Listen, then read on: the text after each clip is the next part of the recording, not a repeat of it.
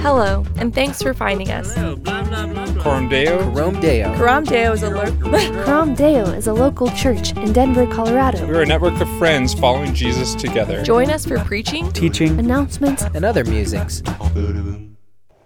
Well, we are diving in today to the practice of fasting, which I know probably just has you all on the edge of your seat. I know my boy Russell over here he's just been chomping at the bit. I mean, he's tired, he's sleep deprived, but he came today because he knew we were talking about fasting. So a little recap of where we've been. Last summer, I think some of our core team, we really brought just kind of coming out of the season of COVID and lockdowns and in some ways just kind of surviving and sustaining. We had this summer a season of reflecting and kind of coming back to core values and vision for the community and for this church and what we feel like the Lord's called us to be as a part of the body of Christ in our city and a role we're supposed to play. And we had some meetings. We talked about some kind of big picture vision, which we don't do very often. And really simply, we long to be a church that is cultivating, planting, and multiplying small, healthy, vibrant communities of discipleship. So we exist to create smaller communities of discipleship out in our city. Right? We don't exist to fill chairs so everyone can come hear me preach or teach here at a gathering. These events are intentionally only once a month because we are trying to create a space and a community for people who are in a stage of discipleship that you don't want to come to an event every week, right? And if you do, there's a lot of other really healthy churches around our city that offer that. And so our vision, very clearly, we're just trying to lean into what we started with of trying to promote the growth of smaller organic communities because we think those spaces cultivate a real authentic place for people to grow as disciples. And we've defined some things like define disciple, define church. We've had some teachings on those in the fall.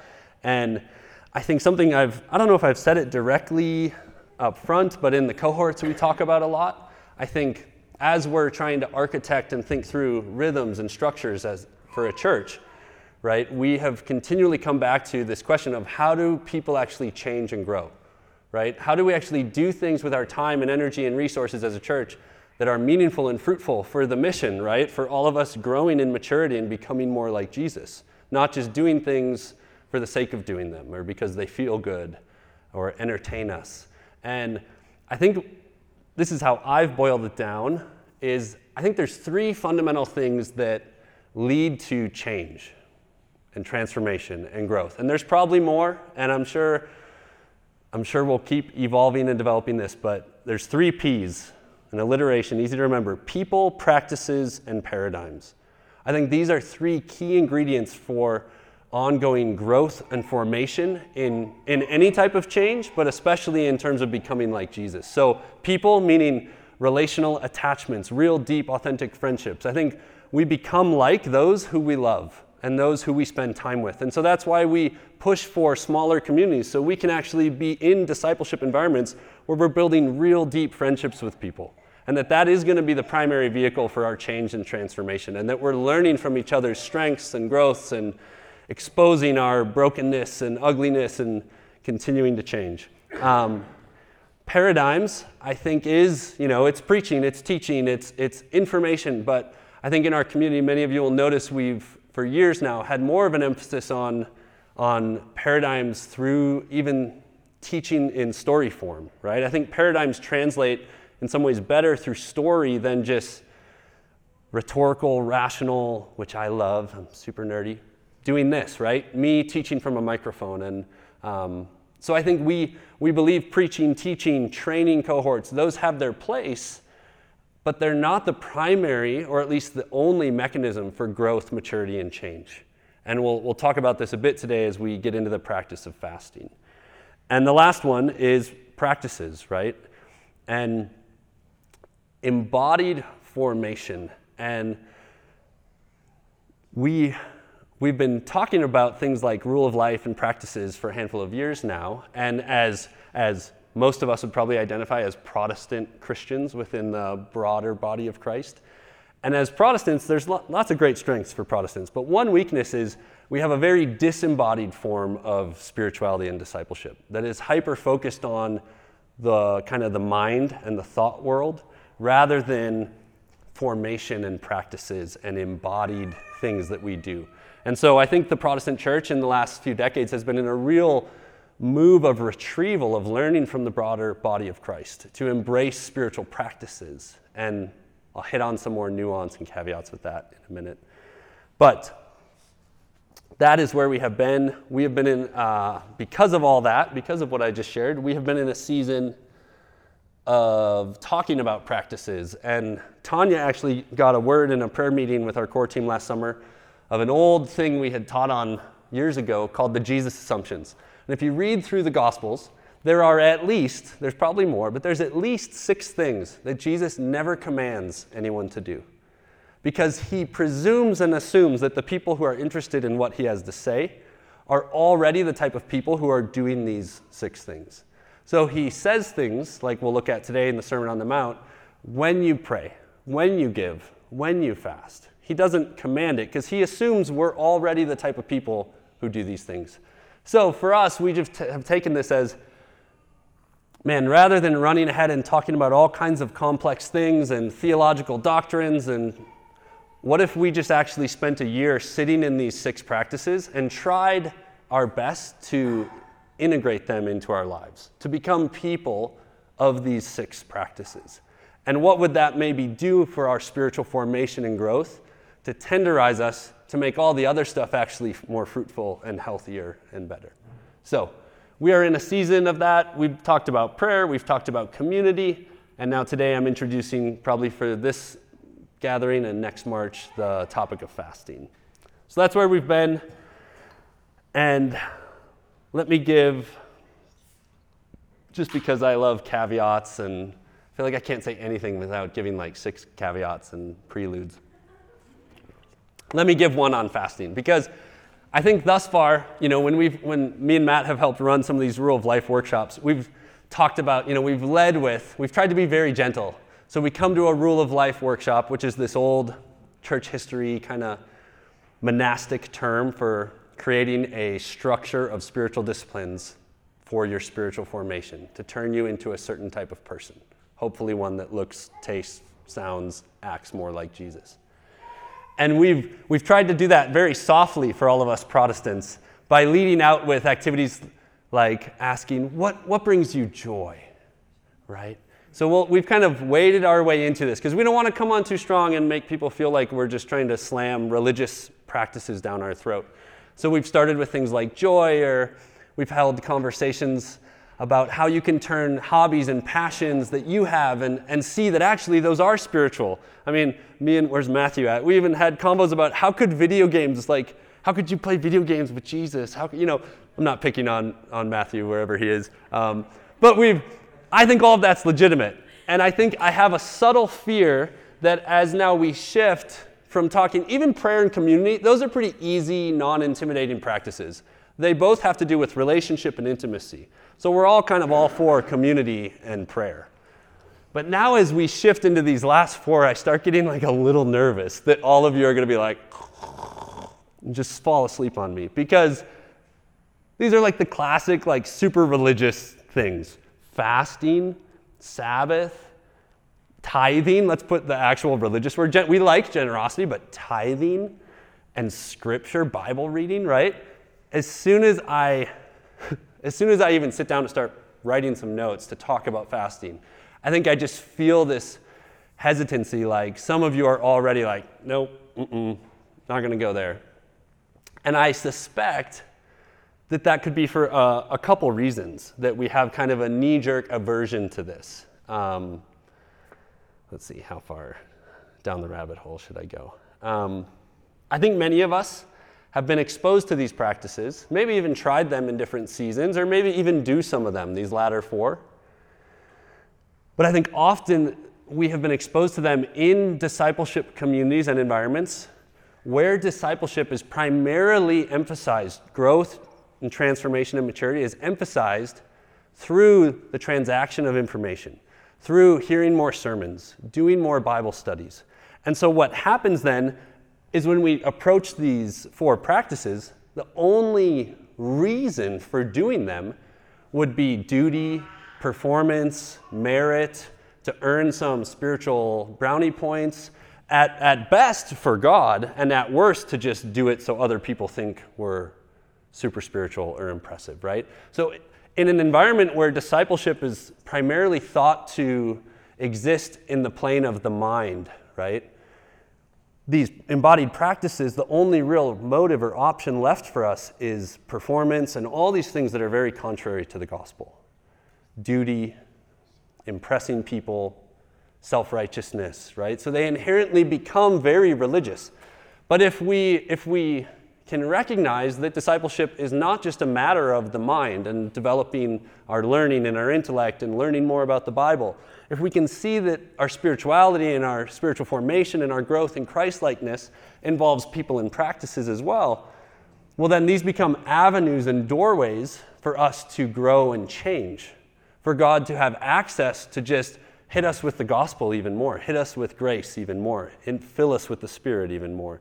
So these practices become not some duty or not to impress God or people, but they become mediums for our growth and our change and our formation. And more than that, it helps us start to realize that even if we don't do these 4 practices, we are already giving our lives and our bodies and our time to other practices that are being shaped by something else and are turning us into different types of people, right? That's the other list over here. We're already living in a culture that values things like indulgence, busyness, control, and defiance. And so these are countercultural kingdom practices so that we are actually being formed into kingdom people, where our lives taste and smell and feel more like Jesus, more like the freedom and the kingdom. So that's my caveat. Do with it what you will. Now we're going to talk about fasting. So we're going to open up the key text today we're going to focus on is from Matthew 6, the Sermon on the Mount. If you want to follow along, you can. No pressure. I think I'll have some verses up on the screen at some point. Let's see. Oh, yeah, this is just a reminder. So I'm updating the website as we roll these practices out. These are completely invitational. You do not have to do these, but as a community, we would say, hey, what does it mean to be a part of Coram Deo? I'd say, you at least entertain the idea or take your own season and flavor of these, and you try and implement these 6 things into your life. And again, each stage of life and season might be different. You don't need to try and do them all at once, but we would invite you to consider these practices of prayer, community, and then today, fasting. So chapter 6, Sermon on the Mount. A little context for this chapter. We're not going to read it all. We're going to focus on 3 verses about fasting. But just to give some context, I mean, Sermon on the Mount is a special text. I think more ink has been spilt in sermons and academic articles and commentaries on the Sermon on the Mount than any part of the entire canon of Scripture. And it's poetic, it's memorable, it's radical, it's a distillation of Jesus' vision for the life in the kingdom. It's a special text for sure. And there's debates about, is this hyperbolic? Is Jesus exaggerating? Can we actually live the Sermon on the Mount? Is that even possible? What's the point of this? But if nothing else in it is to be lived out and practiced, the center of the Sermon on the Mount, chapter 6, is on spiritual practices. It's one of the only, if not the only, extended place where Jesus talks about spiritual practices like giving, prayer, and fasting. And just for context, I find it really interesting that immediately following Jesus' instructions in the first half of chapter 6 on giving to the poor, on praying and fasting, there's kind of this little interlude section on do not store up treasures on earth where moth and rust destroy and decay, but store up treasures in heaven. And then there's some verses about how you cannot serve God and money. And then there's this kind of famous section of passages about do not worry. And Jesus says, therefore, in light of all these things I've just told you and taught, therefore, do not worry about your life. And as I was sitting reading the Sermon on the Mount this week, I just could not, I don't know, this is more, I'm just tossing out as an idea. I could not help but wonder, is there some correlation between the practices becoming people of giving, praying, and fasting, and then those who do not worry? And some correlation between those of us who live in a culture that is centered around the practice of keeping, striving, and indulging, and the fact that we are riddled with anxiety. And I know clinical anxiety and worry are not exactly the same thing, but they're certainly cousins, maybe siblings, maybe half stepsister, I don't know. There's some overlap there in the Venn diagram, am I right? And I just cannot help but wonder, to the degree that we resist integrating giving, praying, and fasting into our waking, sleeping, normal lives, are we setting ourselves on a path of worry and anxiety? And are we succumbing to cultural values and cultural pressures that are built into pretty much every single facet of our society? Pressures and fears that are pushing us to keep, to strive, and to indulge, to rely on ourselves, to hoard for ourselves, even our own families, take care of my family, let alone a culture of indulgence and quick access and next day shipping and all the things that we have just suddenly, in the span of even a decade or two, come to take for granted. Like, how many of you go to buy something online at a website, not Amazon, which we probably shouldn't be shopping at Amazon anyways, but I'm not quite ready in my stage of life to go there yet. Someday I will deal with that demon. But how many of you have ever gone onto a different website to order something, and it's like shipping 7 to 14 days, and you're like, oh, sheesh, like, no, I'm not even going to buy it, right? How quickly did that happen, right? We live in a culture of indulgence and immediacy that is forming us spiritually, whether we recognize it or not. So that's a little literary context. I think that's important to see where fasting is situated, dead center in the middle of chapter 6. So Matthew 6, 16 to 18. If you want to follow along, I'm in the NIV. It's pretty simple. Jesus says in 16, when you fast. And those three words have been like pretty revolutionary for me the last couple of years. When you fast. Like, we could just stop right there. Is that true about us? Is that even true? For me, it's like, when did I last fast? I don't know. Like, when you fast, do not look somber as the hypocrites do, for they disfigure their faces to show others they are fasting. Truly, I tell you, they have received their reward in full. But when you fast, again, when you fast, this is Jesus, not Dave. Put oil on your head, wash your face, so that it will not be obvious to others that you are fasting, but only to your Father who is unseen, and your Father who sees what is done in secret will reward you. So, I mean, it's pretty simple. Two right out of the gate assumptions. Jesus assumes that we fast, and he assumes that we will do it with wrong motives. Right out of the gate. He just knows. He knows and thinks that we will do this, and when we do it, we will do it with wrong motives sometimes, which should encourage us. It's going to be messy. We should not let people know that we're doing it. This is just between us and God. We don't need to flaunt this. There's no self-righteousness here. There's no religiosity. There's no pretense in this. And there's some sort of reward involved for those who choose to do this. And I would say let's think of reward probably knowing Jesus more in the category of intimacy and growth and maturity rather than like Chuck E. Cheese or Price is Right or like rewards, okay? So think more on the relational growth, character formation side of things.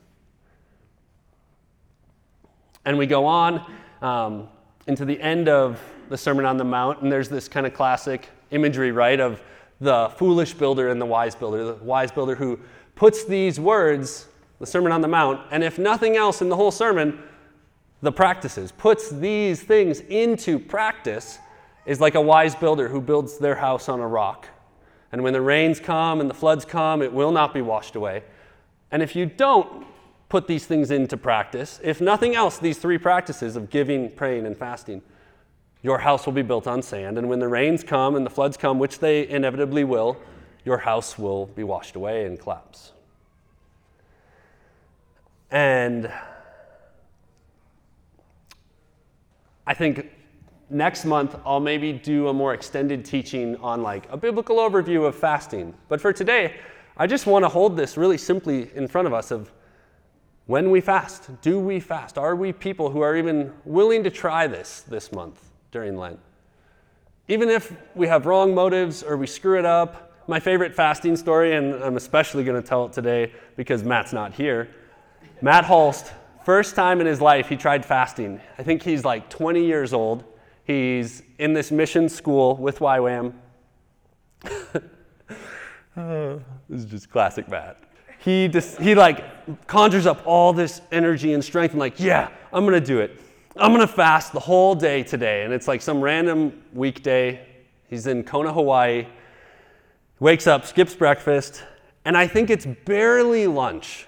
And he's on a walk downtown in Kona, and there's a bunch of shops, and he happens to walk by a Dairy Queen. And somehow in his convoluted mind, he had deceived himself in that moment into thinking that a Snickers Blizzard is a liquid. And he goes in and orders this like extra large Snickers Blizzard and grabs it and starts walking down to the pier in Kona, and he's sitting out on the pier and he's fasting for the first time in his life, and he's surrendered to Jesus, and he's eating his Blizzard, and he's just praying for the lost, and all of a sudden he finishes it and it dawns on him. He's like, he feels it in his tummy, right? And he goes, oh, that was not a liquid. And he's like, the swings are intense, and he's like, oh, Jesus, I'm so awful, like I can't even, he just feels like a failure. And he just, if I remember right, I think he just was praying about it, walking back, like with his head kind of down and feeling bad for himself. And he just felt like Jesus was like, oh, that was awesome, thanks for trying, right? So as we go into practices like this, again, I cannot emphasize enough, this is for our formation and growth and to expose what's inside of us so we can see it and he can see it, right? There is no performance in this. Trying is radical, as Matt always says. So, what is fasting? I mean, really simply, there was the scripture. Really simply, fasting is not eating food. I think in our culture, sometimes we consider fasting anytime we cease from doing anything. I'd say that's not a bad thing, but that's more abstinence than fasting. In the biblical kind of literature, a fast is when you don't eat food. And I think there is something, we'll talk about this more in depth again next month, but there's something significant going on in the story of God around food, right? The temptation scene in the garden centers on the allure and desire for food. Not saying food is actually like the evil thing that they commit. It's the power and it's the brokenness and the autonomy behind the food, right, that the food kind of presents. But still, the story itself centers around food. And then Jesus' temptation with Satan, again, centers around this idea of food. And Jesus fasts food for 40 days in preparation for being tempted to become the second Adam who completes what the first Adam failed to do, right? So there's something going on that certainly cannot be coincidental in the biblical narrative around the centrality of food and what it means and speaks to about us as human beings. And so if nothing else, fasting is going without food, sometimes drink, but especially food, for a period of time to give ourselves over more wholly to God. And typically for two practical reasons. You have more time for prayer. It weakens the flesh and kind of wakes you up, I think. And you have more time for prayer, and then the money you save. If you don't eat food, you save money. So you could do things with those resources. You could give them away. You could share them. So that's what fasting is. I mean, pretty simple. And obviously there's some caveats we need to have here around body image and diet and even stage of life. Like if you're a nursing mom, going 3 days without food is probably not a good idea. That could harm your body or your child, right? So we need some awareness here. This isn't just a catch-all. It's not always simple. Sometimes it's a little more complicated. But at the core, fasting is going without food or drink for a period of time to give ourselves over to God more wholly. And in the scripture, there's more than 70 stories of doing this. culminating kind of the central, Old Testament, most of them, but some of them referenced in Acts, and even like Peter's vision on the rooftop where Gentiles are now welcome into the gospel and the church, right? What was Peter doing? He was doing his midday, 3 times a day prayer, and he was fasting, right? So it's integrated into the assumed practices of the New Testament, and it culminates and all evolves around the story of Jesus and the 40 days of temptation. And again, I think we can miss this. We can think, oh, Jesus, he's out in the desert and he's so weak and the devil comes to tempt him at his weakest moment.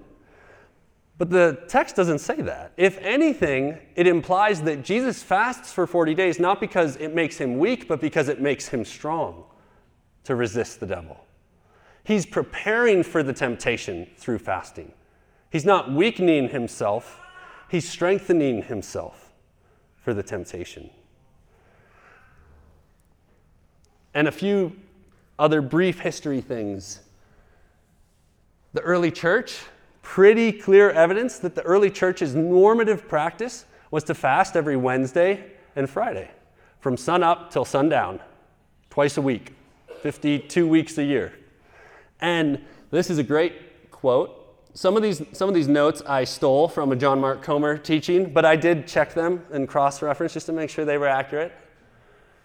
This is a quote from a 2nd century document called the Didache that the early church kind of circulated. It's not part of Scripture, but it's about as close to the ending of the canon of Scripture as we can get in terms of documented history. And there's a line in there that says this, "But do not let your fast coincide with those of the hypocrites," which is the Jews, because Jews would fast on Mondays and Thursdays. They fast on Monday and Thursday, so you must fast on Wednesday and Friday, right? So this is the earliest Christians. They don't want to be confused with those Jews, those hypocrites, which is a little snarky and judgmental, and we could talk about that. But clearly, this shows that the early church community thought it was normative to be fasting twice a week. And this is crazy. Well, this is crazy to me, but I'm kind of a nerd. If you look through church history, we can go forward from the beginning of the 1st century all the way up to the 1700s. John Wesley, father of kind of the First Great Awakening, British Anglican minister who traveled the world and stirred a whole bunch of growth and missions and all kinds of beautiful things. He wrote this early in his life when he was younger, in the early 1700s. While we're at Oxford, the rule of every Methodist was, unless in the case of sickness, to fast every Wednesday and Friday in the year, in imitation of the primitive church, for which they had the highest reverence. So again, we don't know for sure that was normative for a full 1,700 years, but we know that as recent as a couple hundred years ago, Wesley's looking around at the church going, yeah, you guys know, right? Like, it's normal that we fast twice a week as Christians. And he says this, I think a few decades later in his life, he's kind of observing the church, and this is very snarky and sarcastic and almost borderline mean. But it says something nonetheless. "And I fear that there are now thousands of Methodists, so-called, both in England and Ireland, who, following the same bad example, have entirely left off fasting, who are so far from fasting twice a week that they do not fast twice in a month." Can you believe those people? Yeah. Are there not some of you who do not fast one day from the beginning of the year to the end? Yeah, there's some of us, probably most of us in this room. We're those people. The man or woman, 1700s, the man that never fasts is no more in the way of heaven than the man that never prays. So, why am I sharing all this? To guilt and shame you into fasting. No, my intention in doing a little bit of historical recovery here on this simple idea of fasting is to help us see, to flip the table and flip the script, to help us see we are the strange ones. In the span of the body of Christ and church history, we, in the modern age, we're the weirdos. We're the ones who think fasting is odd or cultish or maybe just an exercise fad or something like that. And this is crazy. When I genuinely did not know this until this week. So I lived in Turkey for a season in my early 20s on a mission, mid-length missions trip. And we were there during the practice of Ramadan. And I remember thinking to myself, man, these Muslims are so committed to their faith, right? Like they don't eat food for 40 days until the sun goes down. They do a full 16-hour fast from bedtime till dinner the next day for 40 days straight. And I just remember being like, these people are just all in. This is crazy. I don't know any Christians who do anything with that level of commitment and sacrifice and intensity every year. And I'm reading a book this week by Philip Jenkins on church history. The festival holiday of Ramadan, celebrated by Muslims, was copied from the Syrian churches in the 7th century, who practiced 40 days of fasting every day. When? During Lent, leading up to Easter, which had been a practice, I found out, from the 1st century that Christians everywhere around the Middle East and Mediterranean would fast at least a week or two every day leading up to Easter, so that the fresh message of the gospel, so their hearts would be tender to their brokenness and their weakness and their limits and their needs, so that the gospel message on Easter Sunday, when they celebrate the risen Christ, would penetrate deeply into their soft, tender hearts. And I'm reading that and I'm like, are you kidding? The reason Ramadan is so intense is because it was an evolution and iteration of Christianity. Because Christians were so committed and so intense and fasted for 40 days. And in the 7th century, that became kind of the normative practice for the church worldwide. And it had been practiced in pockets for centuries before that, dating back to the Didache and these twice-a-week fasts. So again, I do not share this to kind of pressure us, or what I want us to see is how we are the ones who live in a strange culture. We are the ones whose Christian faith has been co-opted by models of discipleship that are very modern and very rational and very disembodied. This kind of modern dualism of the mind and spirit and soul, and then the physical flesh and body. And it has been Christians for almost all of history who knew that we are an embodied spirit, one whole person, and that formation and growth and discipleship is equally accessed, if not more powerfully accessed, through our stomachs than just our brains. So an invitation for Lent: to fast a meal one day a week, or maybe fast a whole day. Maybe do breakfast and lunch. Maybe do breakfast, lunch, and dinner. Maybe do whatever. But for the next 4 or so weeks till Easter, I'd invite you guys, I'd challenge you to try this with bad motives, with messy motives, with Dairy Queen blizzards, all of it. Just try it.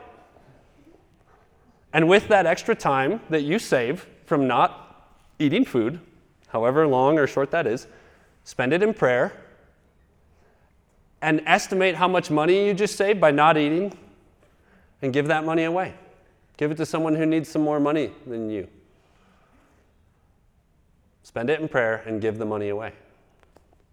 And in thus doing, we are participating in all 3 of the only spiritual practices that Jesus seems to instruct, not even instruct, assume that we are already doing as his followers. So I'm going to end here. I'm going to share a story, and then we're going to hold some worship space. I know I'm going a little long today, and I don't know. To be honest, I don't really care today. Sometimes I care and I feel bad, and afterwards Katie will be like, honey,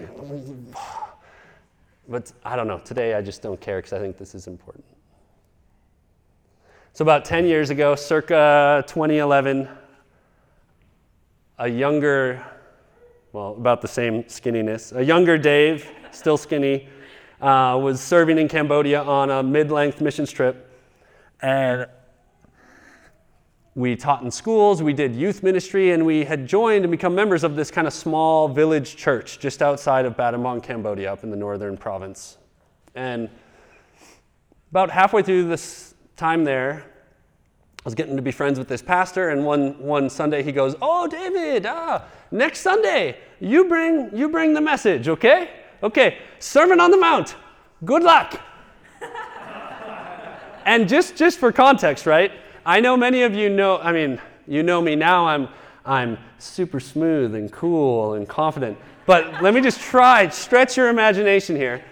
When I'm 20, I'm like a skinny little white kid from the burbs of Minneapolis who studied math in college. So I'm like a professional nerd. And I have never done public speaking in my life, let alone preached a sermon. And I'm pretty sure I had only been a Christian about 2 months, really, in a committed sense. Short answer, I have no idea what I'm doing. And this pastor asks me to preach a sermon on potentially the most important or most focused on text of all of Scripture, the entire Sermon on the Mount.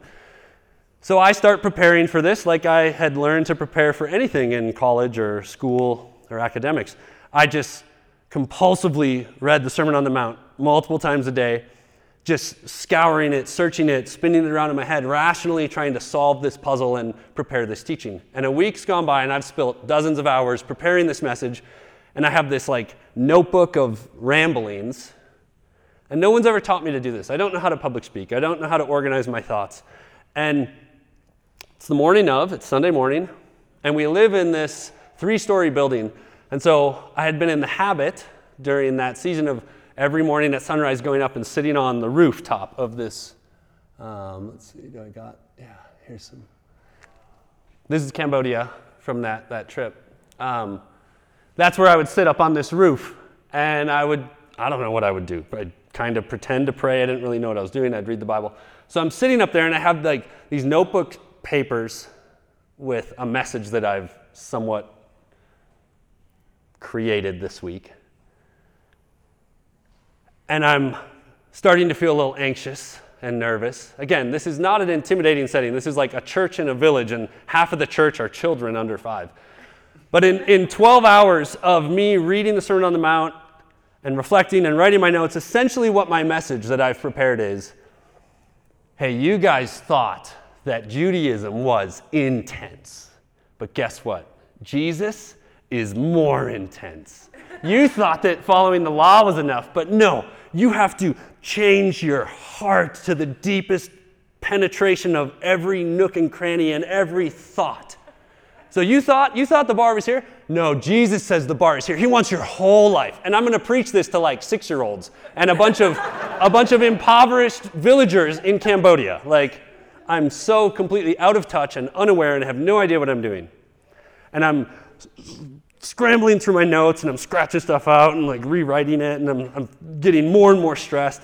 And all of a sudden I hear my team, they're circling up their bicycles to go ride out to this village for a half hour, and I hear all the guys yelling and ramming each other with bikes, and they're hooting and hollering at me to hurry up. So I'm like, oh, okay. So I grab my stuff, and I'm starting to walk down the steps. And I think saying that I heard God's voice would be far too strong, but I felt a deep impression that I was to not leave and I was to keep reading. That's the phrase I heard, keep reading. And I'm trying to kind of ignore it because I'm in a rush and I'm going down the stairs, and by the time I get to the bottom level, it's so strong. And I'm no, I need to keep reading. And I tell the team, hey, just go, I'll catch up. Maybe I just won't show up. I don't know. Kind of feel like puking. I don't really want to go preach. And I walk back up the stairs, and I sit down in my chair, and I just keep reading. Sorry, that's the wrong scripture. So this is Matthew 8, verse 1 through 3. So I open up my Bible, and I genuinely, I barely made it through these first 3 verses.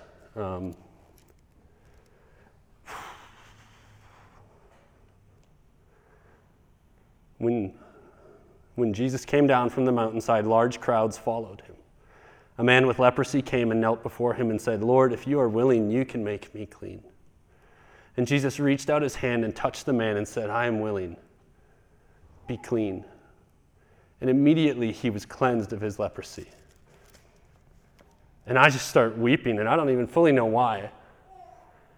And I feel like in a moment, in seconds, the Lord taught me more than I had learned in 12 hours of reading the whole Sermon on the Mount on repeat all week.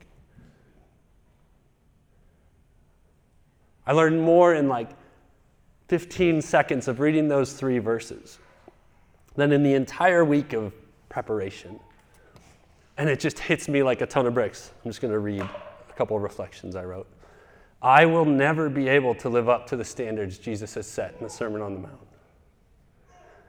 Be they moral, ethical, spiritual practices. And in a sense, I actually wonder if that's kind of Jesus' point.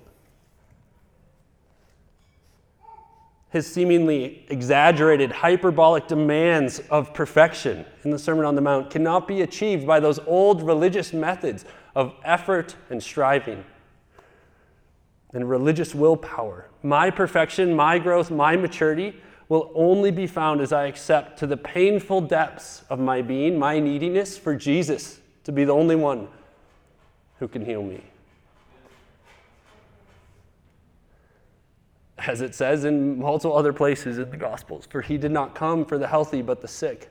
And the irony of that statement is every human being is sick and in need. The only difference is those of us who recognize it and those of us who don't. And this is crazy, right? Like this man who's physically maimed from leprosy, he's a social outcast, he's rejected, he's probably not even allowed to be up on the mountain listening to Jesus teach. He sees Jesus for who he truly is and understands the gospel far more clearly than anyone else sitting there listening to his words. And I just see the irony of Jesus walking down this hillside and Peter standing over his shoulder.